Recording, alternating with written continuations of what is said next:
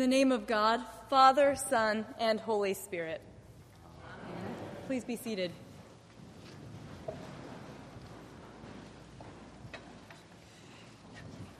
In our lesson from 1 Kings this morning, Solomon asked God for and received an understanding, discerning mind. Our psalmist declares that those who delight in the Lord and study his deeds, in so doing, discover their greatness. The Apostle Paul encourages the church in Ephesus to seek to understand the will of God. And in this morning's gospel lesson, Jesus spoke of the mystery of the Eucharist from the portico, the center of learning in the Jewish synagogue, the porch where people gathered. That gathered crowd experienced both education and spiritual enrichment in this place, entering into worship. Here at St. Wilfrid's, we continue in the tradition of seeking wisdom in many ways, in our common worship, in our adult forums, and in small groups. And there is a very unique formation program here at St. Wilfrid's as well. It's called Education for Ministry. It's commonly referred to as EFM. This program challenges participants to bring their questions about God and embark on a 4-year journey of seeking after the wisdom and knowledge of God. So this morning, we welcome to the AMBO, this place where we gather as a crowd to learn about the teachings of God through Scripture, 3 EFM students, Marcia Cray, Gretchen Hughes, and Arlene Thompson. They will offer a homily today on their experience of EFM in light of today's Scripture lessons.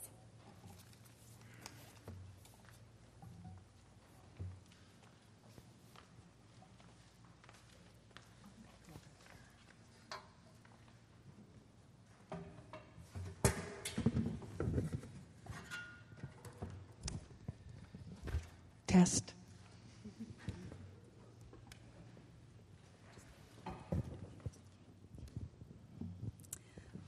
We made it.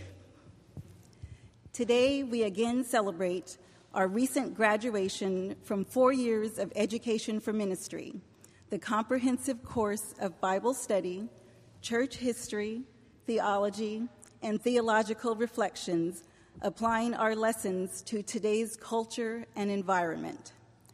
Although our theological reflections here at St. Wilfrid's normally took hours, we plan to finish the homily this morning. While we have certainly been enlightened, we've also been unsettled, sometimes rocked from complacency, challenged to stretch our minds around thorny theological issues, sometimes still mulling over controversial topics, still searching for answers and resolutions to complex questions. But that's the beauty of EFM. As one of our group put it, you come to EFM to have your questions answered, and then you leave with more questions than when you started. Regardless of the unanswered questions, we continue on the road to identifying our ministries. Today's readings show a historical response to some of the questions.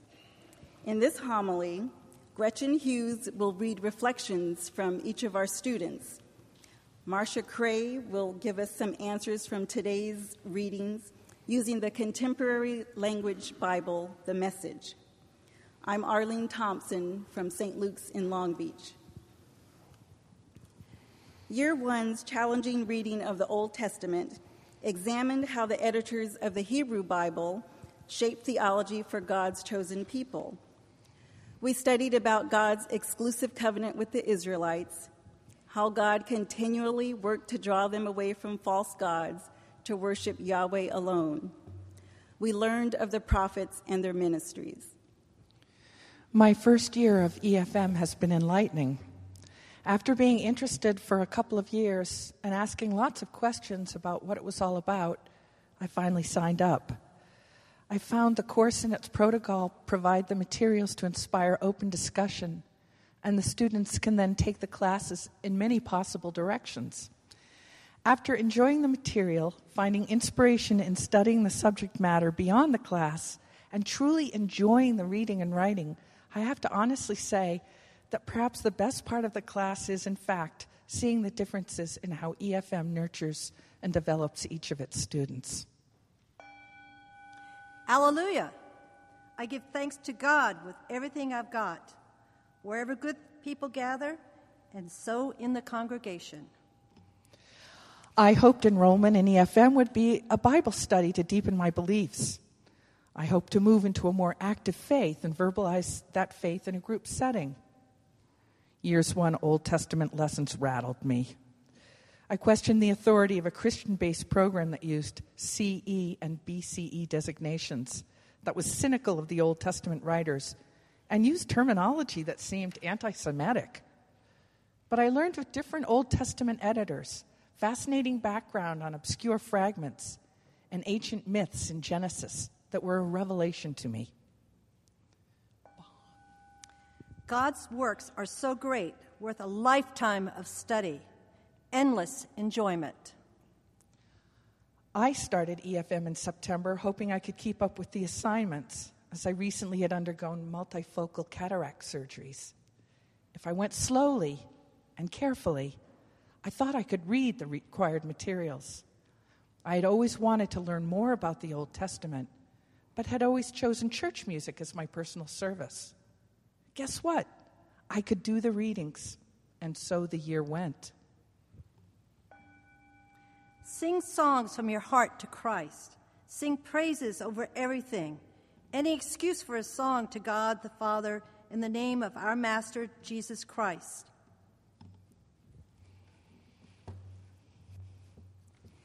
In year 2, we read the Gospels, the Acts of the Apostles, and the Epistles. We examined the differences between the Synoptic Gospels and the Gospel of John. We searched for the so-called historical Jesus. We wrestled with those pesky parables. We sorted through Paul's discourses on Christology, and we learned that Paul probably didn't write all those letters.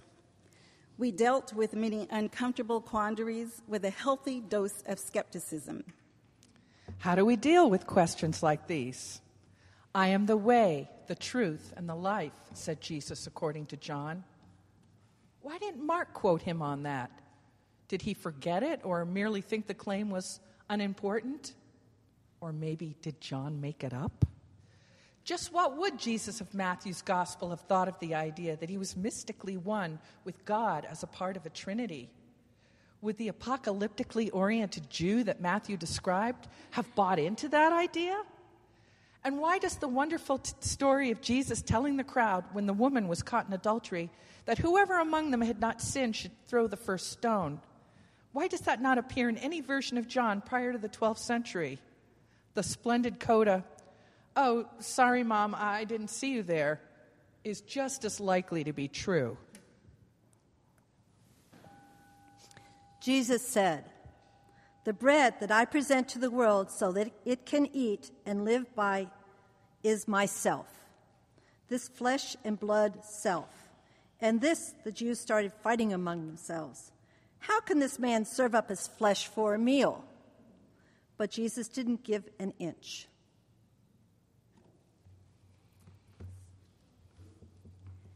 Year 3 introduced us to the church fathers, great thinkers and theologians, contemplative philosophers. We studied the history of our Anglican faith, the origin of mainstream Christian doctrines such as the Incarnation and the Trinity, the development of the celebration of the Eucharist. We're still trying to understand the Filioque clause in the Nicene Creed, which states that the Holy Spirit proceeds from the Father and the Son, and why it divides Eastern from Western Christianity. There is much to digest.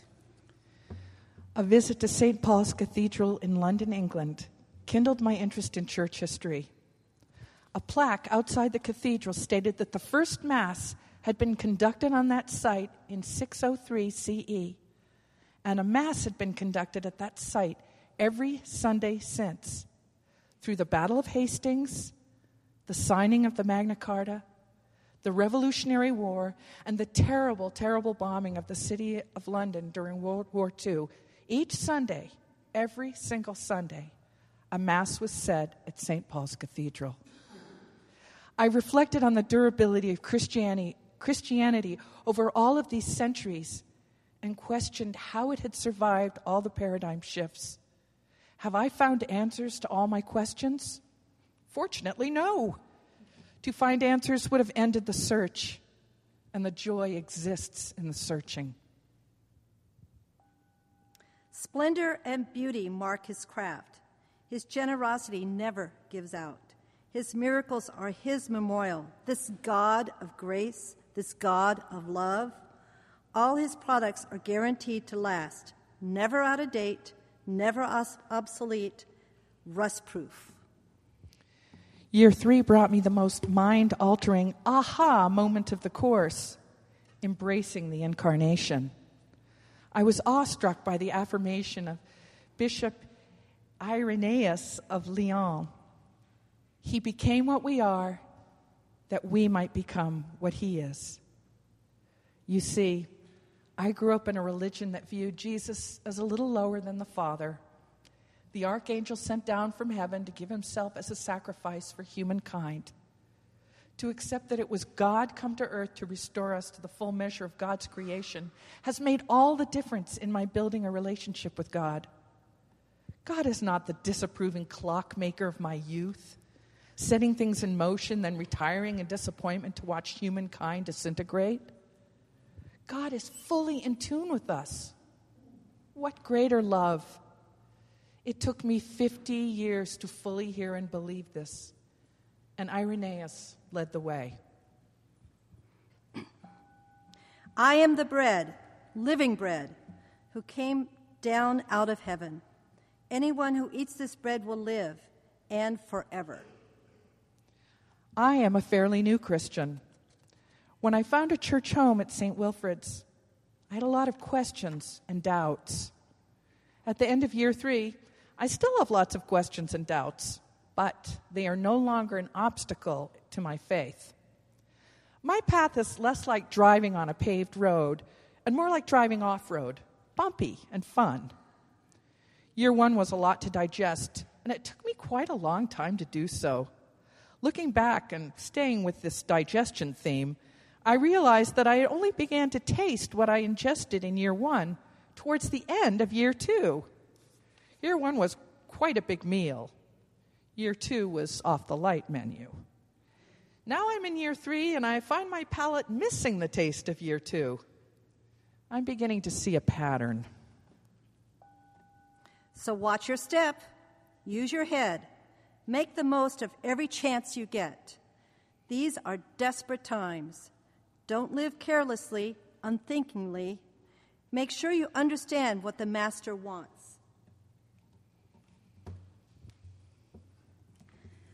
By year 4, we began to focus on the evolution of churches as communities seeking to transform themselves by following Christ's loving example, loving our neighbor, advocating for peace, social justice, liberation, inclusiveness, and equality.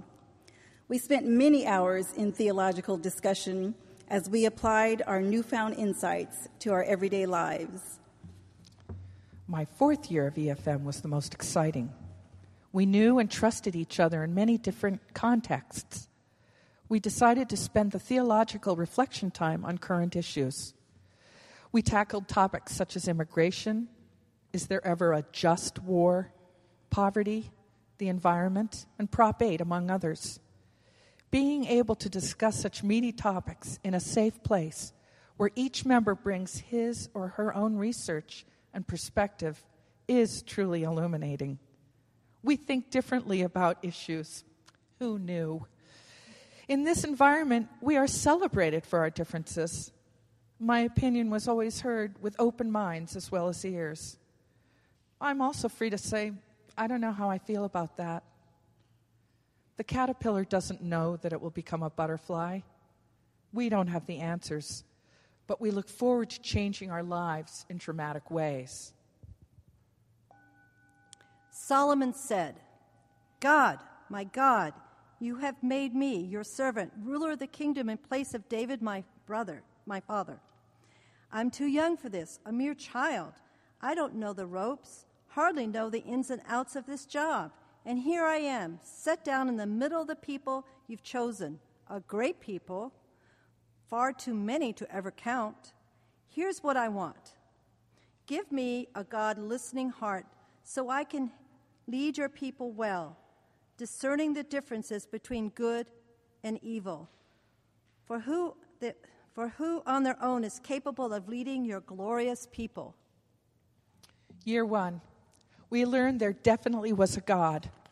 God had a temper. God was there all right. Year 2, God sent his Son to lead us and teach the way. Some understood, and others questioned, doubted, condemned. Jesus literally gave his all for his people. A very, very sad day. Year 3, many letters were written to reemphasize all the good Jesus taught and all the sacrifices God made to help his people, especially his Son. Year 4, just as we were preparing to leave EFM, the questions arose. Where is God? And if he does exist, where do I find him? Did he give up on us and walk away?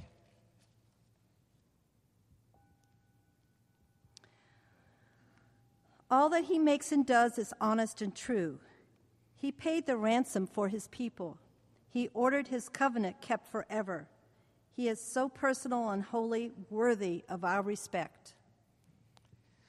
My husband and I are blessed with 2 wonderful sons.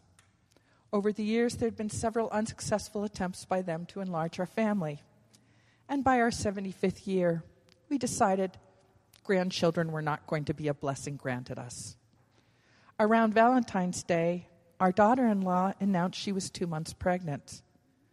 She's 48 years old, and our son is 46, and it was all a surprise and a true miracle for all of us. As I finish the CFM year, I shall wait for the Lord with songs and thanksgiving for all life's miracles he has yet to bring me and my husband, even at 75 years of age. Despite new questions replacing the old, EFM has been an invaluable tool in seeking to discern our personal calls to ministry. In our classes, we have felt the palpable power of group prayer. We have been moved to feed the homeless, visit the lonely, comfort the bereaved. We stand in opposition to harsh immigration practices. We support our LGBT brothers and sisters in their fight for human rights. We do, as St. Francis of Assisi encouraged, preach the gospel at all times. If necessary, use words. Today, this 2009 Education for Ministry graduating class commends the course to others who seek to grow in knowledge and understanding of the Bible, the record of God's unconditional love for humankind. EFM continually forces us out of our comfort zones, asks us to examine our hearts and minds to identify our call to ministry, and then to follow through on that vocation. As we have prayed together, O God, complete the work you have begun in me. Renew my faith that you are God. Grant me glee in my blood, prayer in my heart, trust at my core, songs for the journey, and a sense of your kingdom.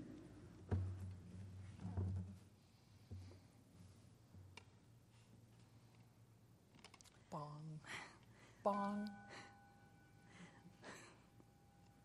The good life begins in the fear of God. Do that, and you'll know the blessing of God. His alleluia lasts forever. Amen. Amen.